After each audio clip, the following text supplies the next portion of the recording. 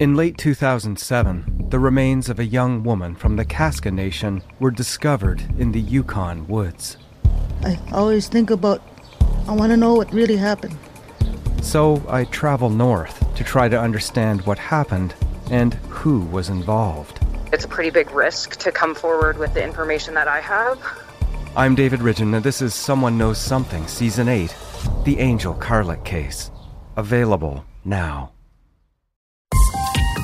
This is a CBC podcast. This, on our left, is the original Bank of Montreal. We're in a back lane in Old Montreal.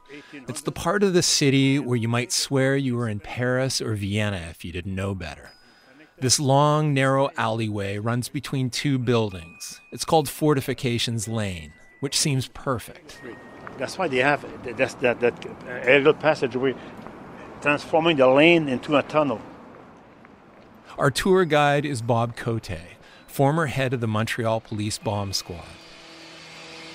There's some construction work going on. Courier trucks are coming and going. They're likely oblivious to the significance of this spot. The same scenario, it was a nice Saturday night in July. Lots of people around. And everything is blocked off. They're waiting for the guest of honor, me. Bob is describing the early hours of July 12, 1970. The Volkswagen was exactly where this truck is now. He'd gotten the call that day because of a remarkable discovery in this very laneway. A Volkswagen Beetle, the friendliest, most unthreatening car I can imagine, rigged for catastrophe. They said that's a stolen car. The first constable on the scene sat in the driver's seat. Then he heard tick, tick, tick, tick, tick from under the passenger seat of the boat. And in I come. That ticking was coming from the largest homemade bomb ever dismantled in Canada.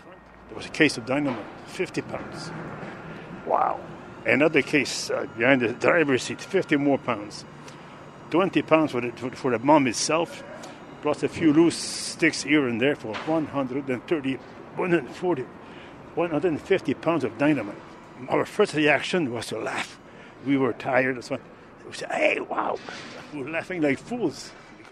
Later, when we get back to his home, Bob pulls out a copy of the Montreal Gazette with a dramatic picture on the cover. It shows the estimated blast radius of a 150-pound bomb. It would have taken out the better part of a city block. And though Bob could laugh in the moment, the stress and the demands of the job were already taking a toll on him and his family. For 7 years, he'd ridden wave after wave of terror, calls at all hours of the night and day, calls for him to risk life and limb in the name of public safety. And during that time, one period stands out, a 10-month stretch where Bob Cote would find himself in pursuit of his most prolific adversary. A bomb exploded today in a federal government building in downtown Montreal. Would you say that this is a communist-backed subversive group, or would you say it's French separatist terrorism? Vive les fascistes! Vive la Révolution québécoise! Nous vaincrons! The damaging of a section of track, apparently with dynamite, has been blamed on the so-called suicide commandos. That they intend to murder in cold blood two innocent men unless their demands are met. Your letters have moved me to hope that we will soon be together again. I do hope the FLQ will continue to allow you to write to me. I'm Jeff Turner, and this is Recall, How to Start a Revolution. Chapter 5, The Bomber.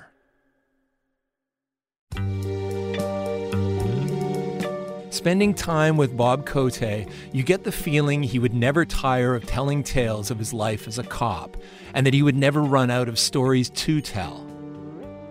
He's illuminated murky corners of the FLQ story for me, brought them to life with vivid and frank recollections.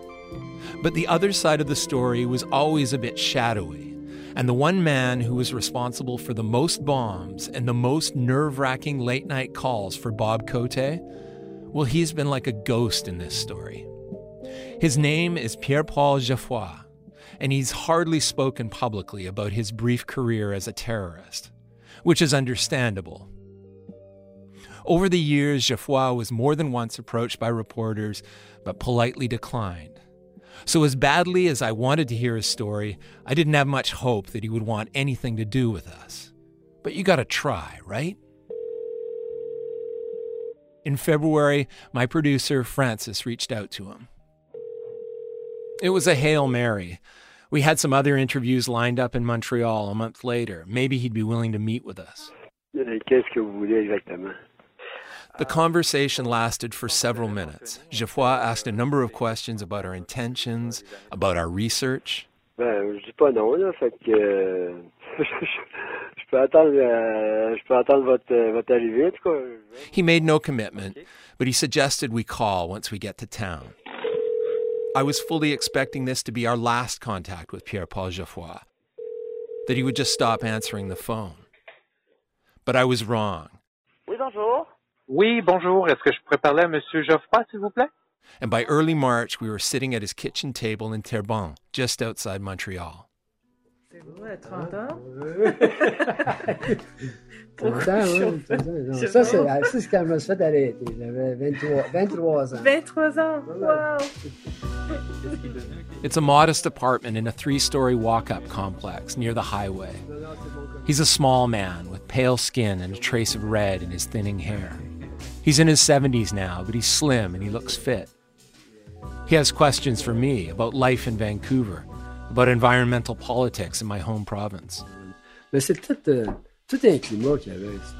Before he became the FLQ's busiest bomber, before he spent more than a decade in prison, Pierre-Paul Geoffroy was just a middle-class kid from the suburbs of Montreal. He grew up in Berthierville, then a little town about an hour north of Montreal. For a time, Geoffroy went to a private Catholic boarding school. His dad, Maurice, was secretary-treasurer of the local school commission. Mon père, lui, était pour le Parti libéral, puis vraiment progressiste. His father had progressive ideas, and he got involved in politics as an organizer for the Liberal Party. Now, for some FLQ members, their radicalism seems to be rooted in a reaction to family life, bitterness about working-class conditions, or conflict with their more conservative parents. But for Geoffroy, you get the sense that his ideology flourished at home. The house was a gathering place for political talk. And Geoffroy was coming of age just as the Quebec independence movement was coming into its own. Avant l'aérienne, il y avait des émissions à la radio, puis on entendait parler souvent de lui. He remembers hearing about the Separatist Party, the RIN, hearing them talk about a future for a free, independent Quebec.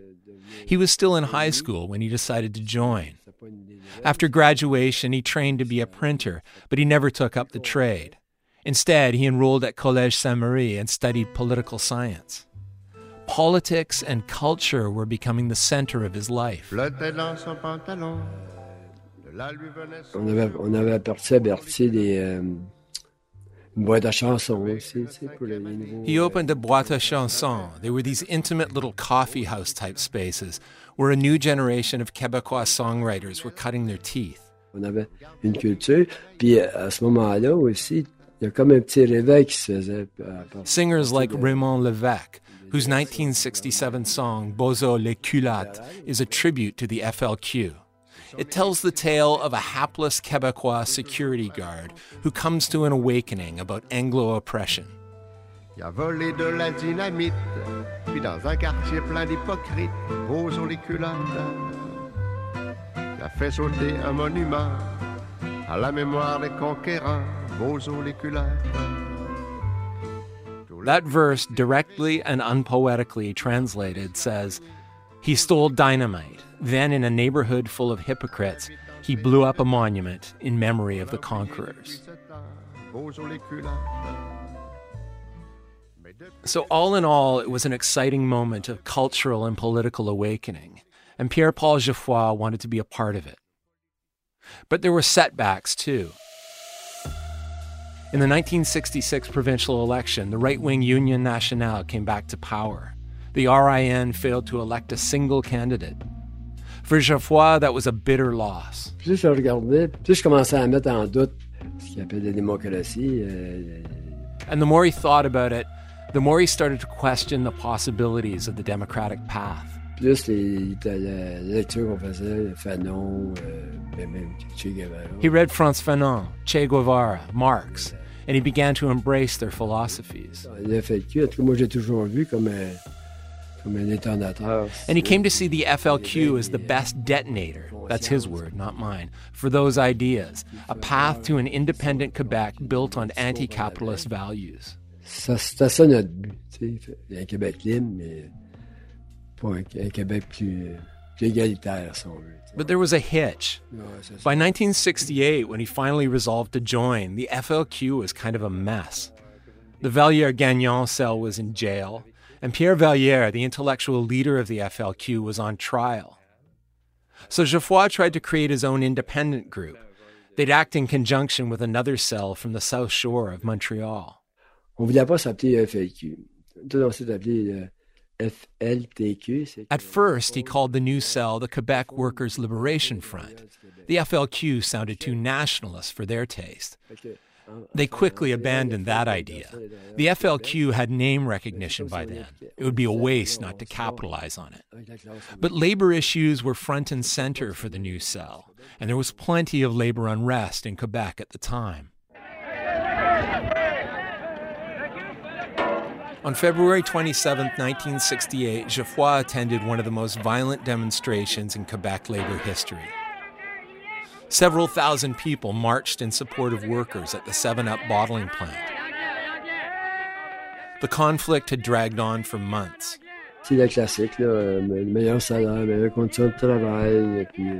The protesters came from a cross-section of leftist and separatist politics. Even future Quebec Premier René Lévesque took part. Some demonstrators waved red flags and chanted, "Révolution, Révolution." They were met with strong police presence, and things got ugly quickly. Molotov cocktails were hurled at the building, nearly starting a fire. Ça jouait très, très dur avec la police. Dozens of people were injured, and dozens of people were arrested. On se faisait matraquer. Geoffroy himself was clubbed and hauled off by the police. Moi, je me suis fait arrêter avec Lambert. As he tells us, the police played rough. Protesters were regularly beaten. A former FLQ member claims he became sterile after being kicked in the balls at that protest, but I've found no independent verification on that. That nasty experience at the 7-Up protest galvanized Geoffroy and gave him the nerve to consider direct action. Donc, ça a aidé à choisir ça comme première cible, tu sais. He says it helped him pick his first target, too.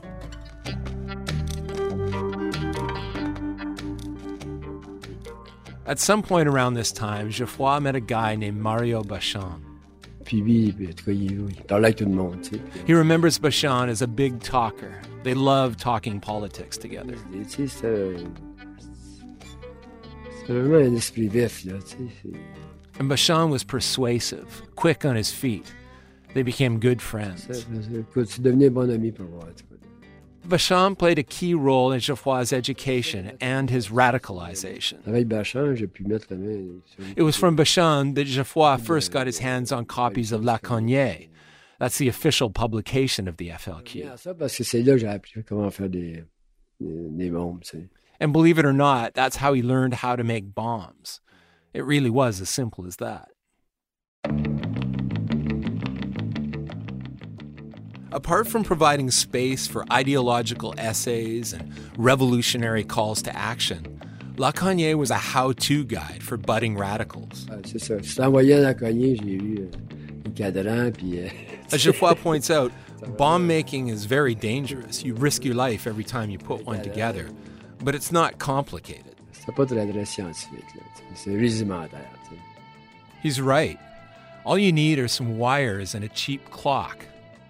FLQ bombers got theirs from the same place where Bob Cote got his wire cutters, at the same low price of $1.25. And of course, you need dynamite. You really need the dynamite. By this point in the series, you may have already asked yourself, where the hell were these guys getting all that dynamite from anyway? Because the FLQ went through a lot of it over the years. As a bomb technician, Bob Cote was keeping track. So in 70, we knew they had close to 1 ton to 1,000 pounds of dynamite. And we recovered 700 pounds of it. 300 in the form of bombs. The rest was seized. The rest blew up. Hundreds and hundreds of pounds of lethal explosives. Of course, you don't just walk into a hardware store and buy a box of high explosives. Today, you need a license, which involves a screening process. And even if you qualify to purchase and use explosives, there's strict regulation about how you transport and store the stuff. But Montreal in the 60s was a very different world. You didn't have to look too hard to find it. For starters, as Bob Cote explains, there was a lot of legitimate need for dynamite at the time. Montreal was a huge construction site. We were building the subway, Expo, and all the big buildings that you see in downtown Montreal. In this old footage, you can see some of the dynamite being put to work on the Expo 67 site. They were taking rock blasted for the subway and dumping it into the St. Lawrence River to create the islands that would become home to the World's Fair. Montreal is a big rock, and huge quantities of dynamite were required at a time when rules on conservation of dynamite were very relaxed.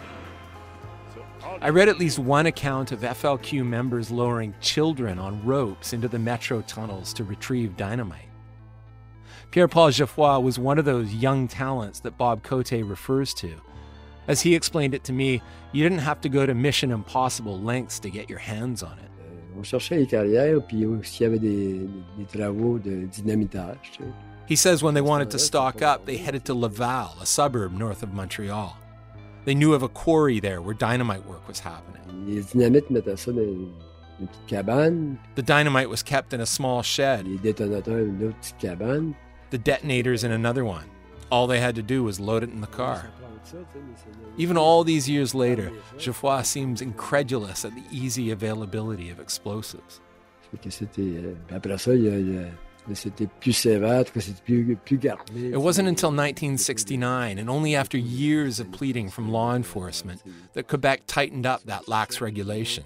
Mais avant ça, c'était facile, c'était vraiment facile. En 68, là. One of the lasting legacies of the FLQ.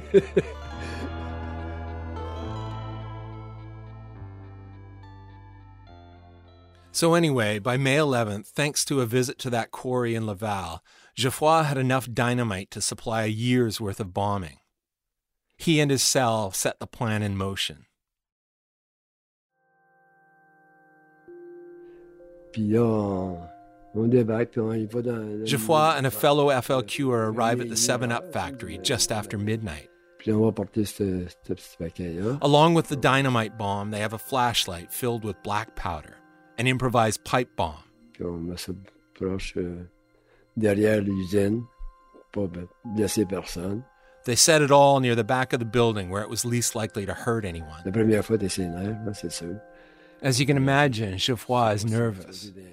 The first time, he says, you don't know if the bomb is going to blow up in your hands. Quand tu l'amorces, c'est vraiment une connexion qui est difficile parce que it's a delicate connection to make between the dynamite, the clock, and the detonator. And you're doing it all on location. On appelait à CKC à ce moment-là. Once it's armed and in place, they call the local radio station, CKAC, to send out a warning. Then they send a communique.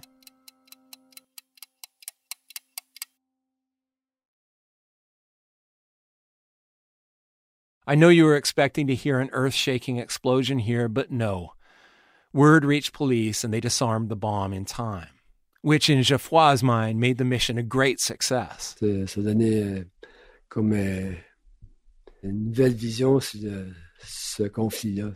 It made the news the next day. Their bomb had drawn attention to the cause of the 7-Up workers. C'est juste, on ne voulait pas détruire l'usine, là, c'est plus symbolique. The goal was not to destroy the factory or to hurt anyone, just to scare the employer. Mais ça pour faire peur aussi au boss, là, puis je sais qu'il n'avait pas aimé ça. Il avait fait... And it worked. In the weeks and months that followed, Geoffroy and his cell would find more targets. The bombs would get bigger, and the cycle was repeated. Tu as une cause, tu ne vends pas pour te tuer quelqu'un, c'est pas ça en tout cas. C'est ça, ouais, tu sais. Remarkably, nobody died as a result of Geoffroy's bombs. They wanted to avoid making victims, he says, because he knew that would not help the cause. Dans ce temps-là, c'est dangereux pour nous-mêmes, tu sais. Et vous le réalisiez que c'était dangereux. Ouais, c'est ça, faire attention, puis, tu sais. There was a rationale and a sense of morality about the way he was planning his terrorist attacks, but some of it was just plain crazy. En tout cas, on peut voir ça comme c'est drôle aujourd'hui, mais tu sais, on allait porter la bombe, là, c'est effrayant, là. None of the group had cars, so they transported their bombs in bags or in their hands on the bus or on the subway. Ça n'a pas de bon sens, on n'a pas de... He laughs about it now, but part of him also knows that what he did was dangerously foolish. By September, Geoffroy had dropped out of school. Full-time job? He relied on student loans and bursaries to get by. He was thrifty, and the bank of Mom and Pop helped pay the rent as well.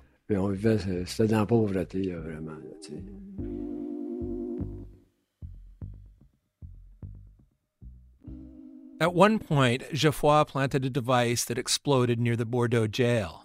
It was a show of support for Pierre Valliere and Charles Gagnon. The two FLQ members were imprisoned there and waging a hunger strike. A week later, an explosive device was discovered at the base of a statue of Sir John A. Macdonald, Canada's first Prime Minister. This was in Dominion Square. And there were more bombs targeting companies and organizations with labor trouble. By early 1969, when a bomb exploded at the Queen's Printer on St. Catherine Street, the threat of bombs was just a part of daily life in Montreal. The bombing attracted a small crowd, but Montrealers are fairly blasé about these things. Three ladies working next door were more impressed. Well, what did you hear, ladies? The bomb went off, and it went like a shock. It goes like a shock through your body. Did you feel the place shake? Yes, I felt the floor shake a bit. The floor was shaking quite a bit. What did you think? I said to myself, we are going to be bombed, and let's get out of this shop fast. Did you get out? Yes, we did.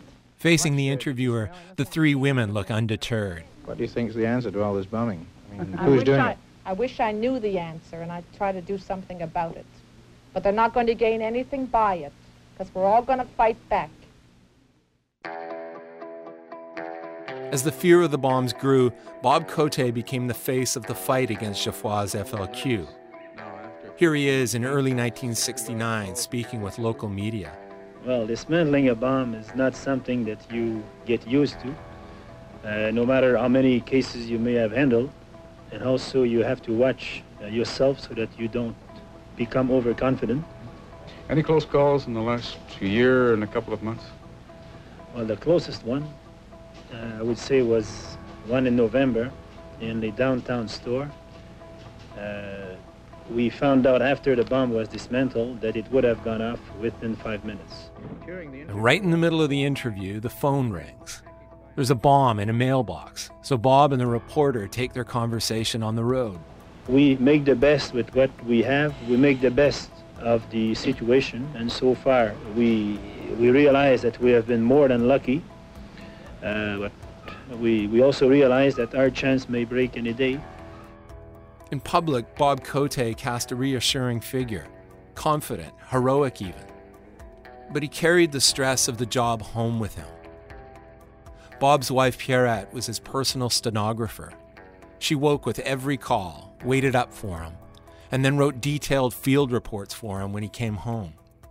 She was also carrying twins. It was their first pregnancy.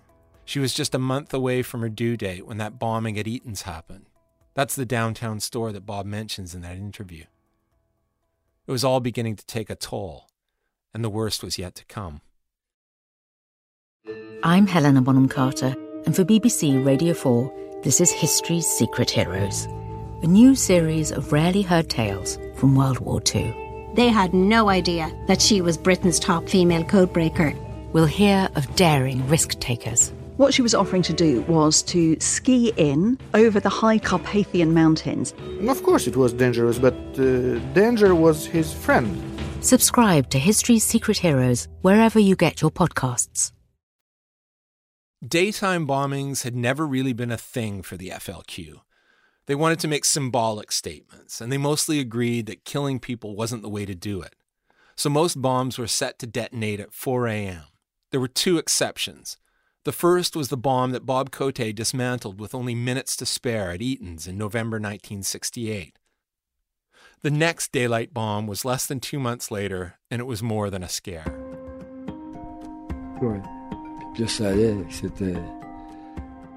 By February 1969, Pierre-Paul Geoffroy felt the stakes were higher than they'd ever been, and he knew the police were looking for him. He was running out of time to make a statement, so this was going to be his masterpiece. He'd chosen the ultimate symbol of capitalism as his target. It's February 13th, 1969. It's coming up on closing time at the Montreal Stock Exchange, so it's crowded. Visitors love watching the chaos of the final hour of trading. Between the gallery and the trading floor, there are a few hundred people milling about. Geoffroy has arrived by metro about 30 minutes before closing time at the exchange. He's carrying a black fiberglass briefcase. And in it is a bomb. 6 sticks of dynamite, each weighing 2 pounds. He's pretty sure he stands out with his beard and mustache.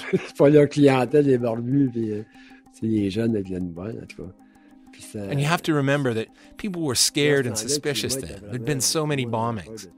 But he makes his way into the building anyway. He runs into a group of people as he steps off the elevator on the 4th floor. It unnerves him, so he ducks into the men's room to kill some time and to arm the bomb.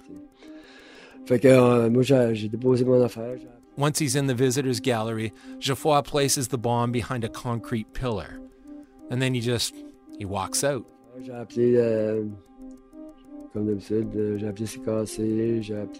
He calls in a warning to a local radio station. He also calls the stock exchange.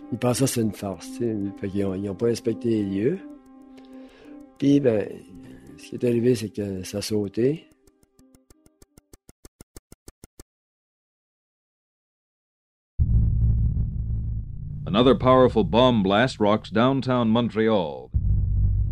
The force of the explosion shattered the outside wall of the 47-story tower. I could see other fellows were thrown right out of their booths who were directly under the blast. 10 people were taken to hospital, 3 had back injuries, the others suffered cuts, bruises, and shock.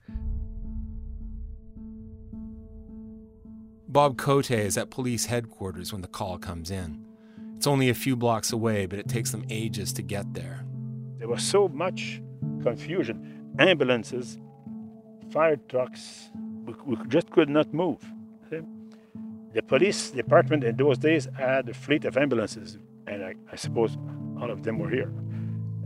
And it looked like a war zone. The force of the bomb was so powerful the walls buckled. And enormous concrete slabs on the outside of the building shook loose. One of them came down shortly after Bob Cote arrived at the scene. It was so thunderous, he thought it was a second bomb.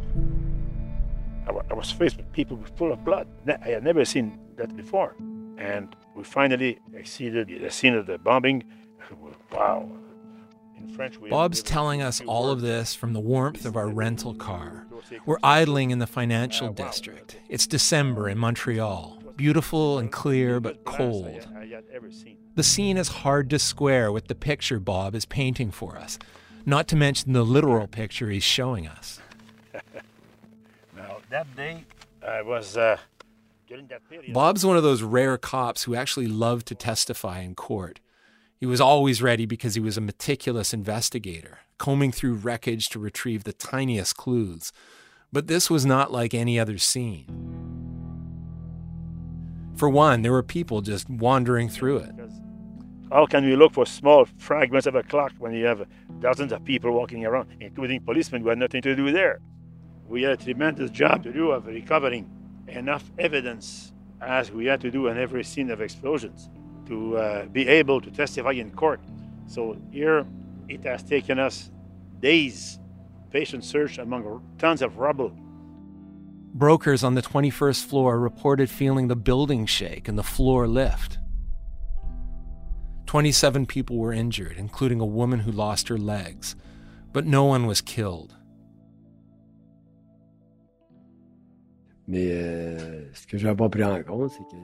Pierre-Paul Geoffroy says that from the way the room was laid out, he hadn't realized that the explosion would cause as much damage as it did. He'd placed the bomb behind that pillar, thinking it would do less harm and protect people from the blast.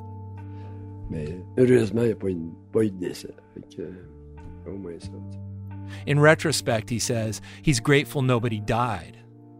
We press him on this point, and he admits to having mixed feelings about the bomb going off, about people being hurt. He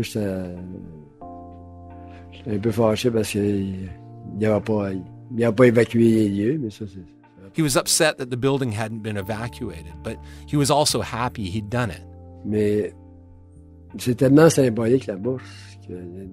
The symbolism of blowing up the stock exchange, the ultimate symbol of capitalism, it was very powerful. After the bombing, there was a reward put up for the arrest of the responsible party. Geoffroy can't remember how much, 10 or 50, maybe 100 grand, he says. It was actually $61,000. For 2 weeks, he avoided capture. But there was the growing gallery of evidence. Funny little details like the fact that Geoffroy placed a bomb in a shopping bag from his local grocery store. And then there were the more than 200 tips from people keen to get that cash reward. You put it all together, and police are closing in on their man.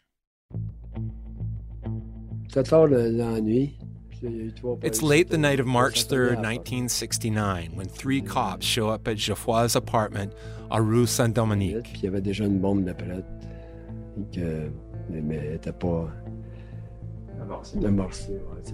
And when they come through the front door, there's Geoffroy, right in the middle of building a bomb. As it turns out, Bob Cote is in the middle of a meeting with an informant when he gets the call sometime after 11 p.m. By the time he gets to the apartment, Geoffroy has been taken away in handcuffs. Cote disarms the bomb and then turns his attention to a trunk that's just been pried open. At approximately 12:30 this morning, a person was arrested in a house in Montreal. Next morning, the Montreal chief of police shares the discovery with the public. And the detectives found 3 bombs, 200 sticks of dynamite, 100 detonators. One of the bombs was a booby trap. There's more dynamite in a second trunk. The investigators found also literature, communist literature from Russia, China, Cuba, with posters of Karl Marx, Che Guevara. There's also a handwritten list of bomb sites and copies of the FLQ's newsletter.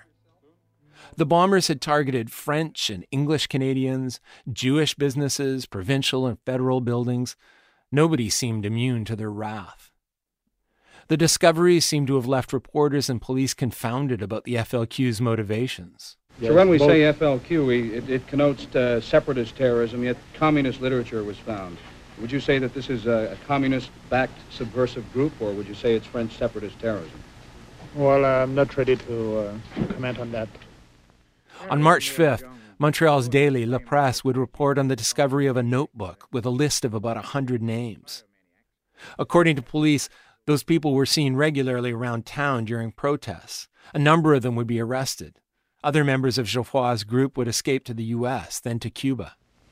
Today, the Premier of Quebec saw the face of the enemy. A bearded young separatist arrested with a half-made bomb in his hand. After months of terror, 11 big blasts this year, a state of anger and confusion in the city, and worse, a sort of cynicism about the road ahead. The Premier of Quebec ordered a public inquiry. We stand against terrorism and violence, and we do not think that in a democratic society this is the way to help a case. Police were still trying to figure out who they had on their hands. If today's suspect turns out to be the ringleader or even the maker of the bombs, then the question of who's to blame becomes clear. The FLQ was supposedly crushed and its leaders jailed in June 1963. and that ended that series of bombings. At the police station, Geoffroy is greeted by two investigators. His interrogators leaned on him heavily for more names. Spilling would earn him a more lenient sentence, they said. But Geoffroy says he had nothing to lose, and his lawyer didn't think he'd get more than 10 years, whether he talked or not. So he opted to not rat on his friends. Instead, he took sole responsibility for 31 bombings. In his kitchen, Geoffroy opens a dossier for us. It's a record of his time with the FLQ, carefully curated by a group of supporters. At the back of the file is a list of those 31 bombings he claimed as his own. The stock exchange is here, the 7-Up factory, and then we get to Eaton's. This one, he says, wasn't his, though he told the judge he'd planned it. That was the other cell, the one on the South Shore, he says. Geoffroy preferred to plant bombs at night when the risk to the public was minimal. But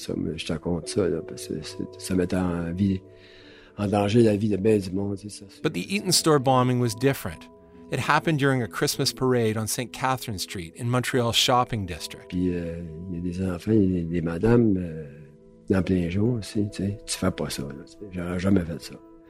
There were innocent passers-by, kids, women. And that was a line he was not willing to cross, he says. He told the leader of the South Shore group that he didn't like it.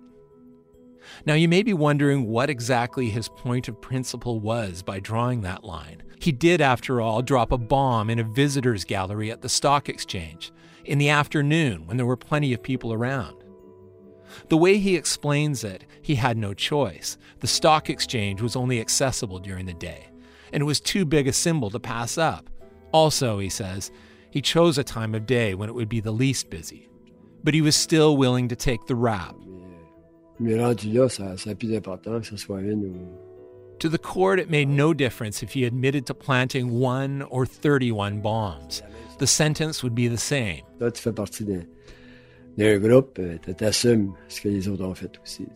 He also felt they were all equally responsible, so he wasn't going to cherry-pick which bombs were his and which weren't. He wasn't trying to be a martyr. Besides, he says, it seemed pointless to try to protect his fellow FLQers. They'd been seen together so many times, he figured they'd probably be caught anyway. Comment vous avez réagi quand vous avez su votre peine? Quand j'étais comme fier d'avoir fait ce que j'avais fait, tu sais. In court, Geoffroy pleaded guilty to all charges, much to the surprise of the judge, who asked him if he understood how serious the charges were. He did. He was proud of what he'd done, he said, but he wasn't prepared for the sentence. 124 life sentences. It was the longest sentence ever handed down in the British Commonwealth. Geoffroy flashed a victory sign when the judge had finished.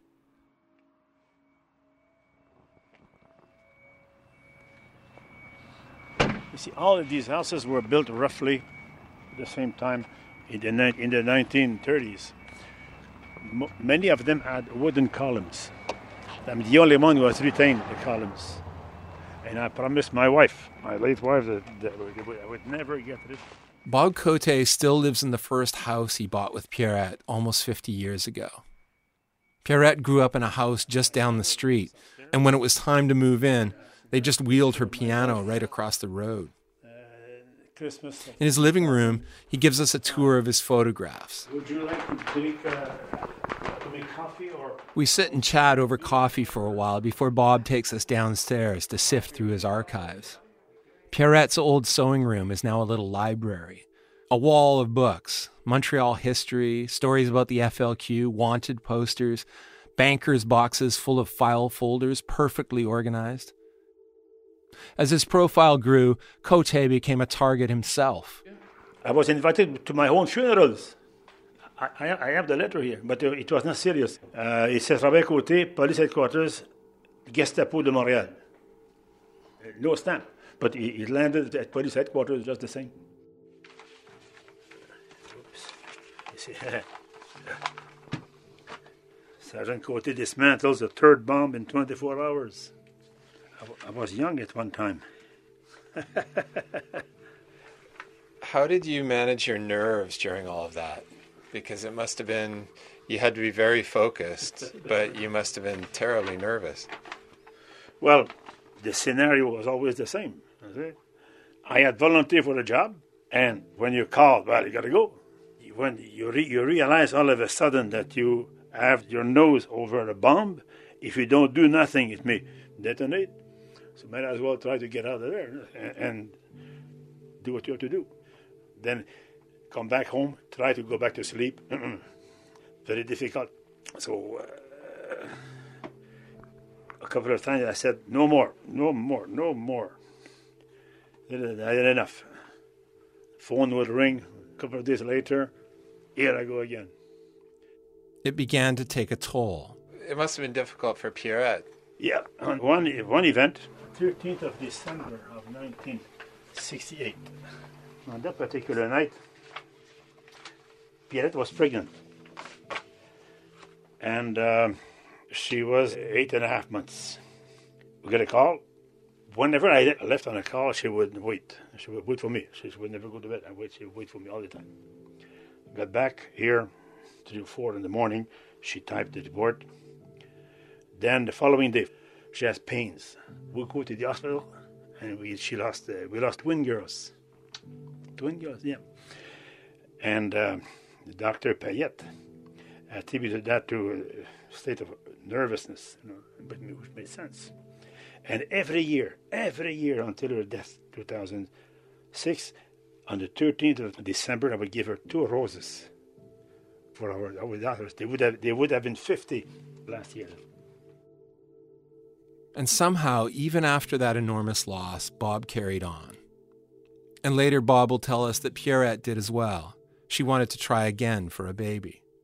And she said, I don't want to, she knew that was a very risky job. I said, I don't want to be left alone. I want to have a child. So, okay. So what had to be done was done. And Pierre Richard was born in July of 71. Bob and Pierrette had a son and then a daughter. She now lives upstairs with her own 19-year-old twins. And my wife always thought it was the Providence who had managed us to finally have twins. Yeah, that's life.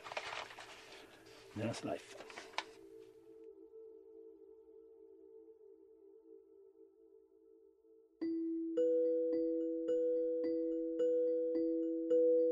Mais c'est après la sentence, là, quand tu te retrouves en prison. It was only once he was locked up that Pierre-Paul Geoffroy finally realized what 124 life sentences meant. Puis là, il a dit, oups, là, tu constates que les 124 vies, c'est quelque chose. C'est quand est-ce que je vais te libérer, puis tout, tu sais. He says the first few weeks were hard. He was depressed. He tried to hide it. Fait que... And then he started hoping that other FLQ members would come up with some plan to get him out. We asked him about the risks he took, the price he had to pay, and why he was willing to take it. Mais quand t'es convaincu de ton idée, tes rêves, t'es convaincu. When you're convinced of your ideas, he says, convinced that deep down you can make your dream happen, well, you act on it, no matter what the consequences. C'est un peu ça, là. Thanks to the vagaries of sentencing and parole in Canada, a life sentence, well, even 12 life sentences, doesn't necessarily mean you're in prison for life. In the end, Geoffroy would be paroled after 12 years behind bars. That time in jail was hard, he says, but in a way, the transition to freedom was even harder. He'd studied to become a phys ed teacher, but he didn't actually graduate. There was a strike during his last semester, and he refused to cross picket lines. For a while, he managed a house where young homeless people could stay and get back on their feet. He became an outreach worker for people who had spent much of their adult lives in jail. Then he ran an art gallery that showed work by inmates. At 75, he's now retired.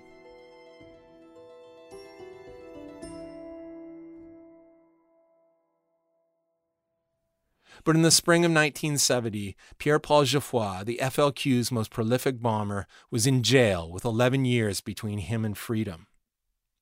It felt as though the movement had stalled again. And there was a growing sense among members that it was time for new tactics. From his jail cell, FLQ author Pierre Valliere had written to a friend about the urgency for more dramatic action.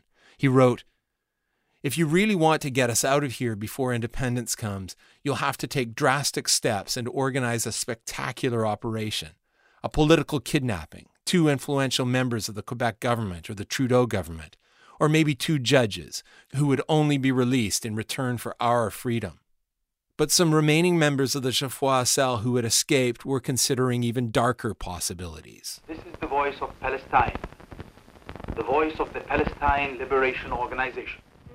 It's late May, and CBC reporter Pierre Nadeau is conducting interviews in the desert mountains of Jordan. It's for a documentary on Palestinian resistance. With his cameraman, he's at a training camp organized by a revolutionary Marxist group, the Front for the Liberation of Palestine. Their weapons are the finest in the world. The Russian or Czechoslovakian-made Kalashnikov, which the commandos call Klashenkov. And then Nadeau makes a discovery. Amongst the Fedayeen, 2 strangers, 2 young men from Canada, who feel that their province, Quebec, should separate from the rest of the country. He approaches them for an interview. Why are you here? We are here for training, military training, mostly training. In what purpose?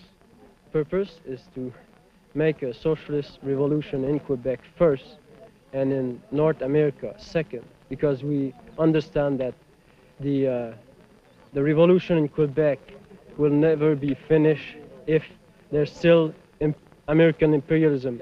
The 2 men hide their faces behind keffiyeh, the traditional headscarf of the region. Your name is Selim? Salim. And your name is? Salem. What is the signification of Salem? It means peace. What is your main goal when you go back to Quebec? Our main goal is to modify our military strategy. Instead of continue to bomb some place, we will make selective assassination of certain leader in Quebec. Selective assassination. Merci beaucoup. Salut. Vive la révolution socialiste québécoise et internationale. Vive l'internationalisme prolétarien. Vive la FLQ.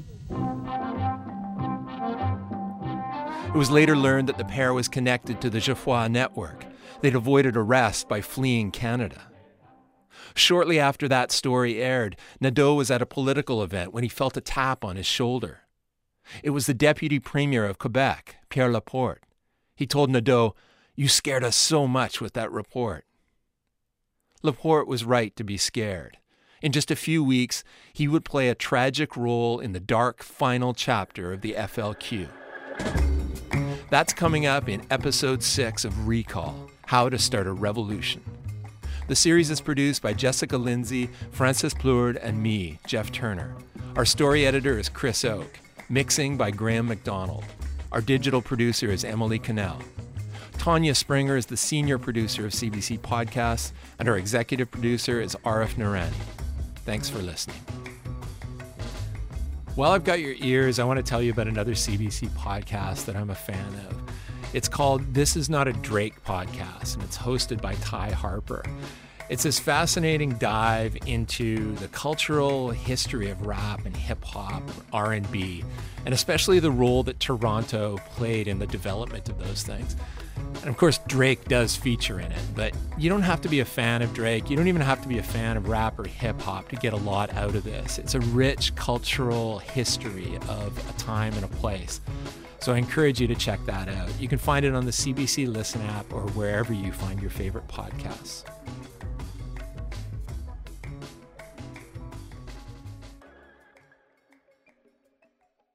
For more CBC podcasts, go to cbc.ca/podcasts.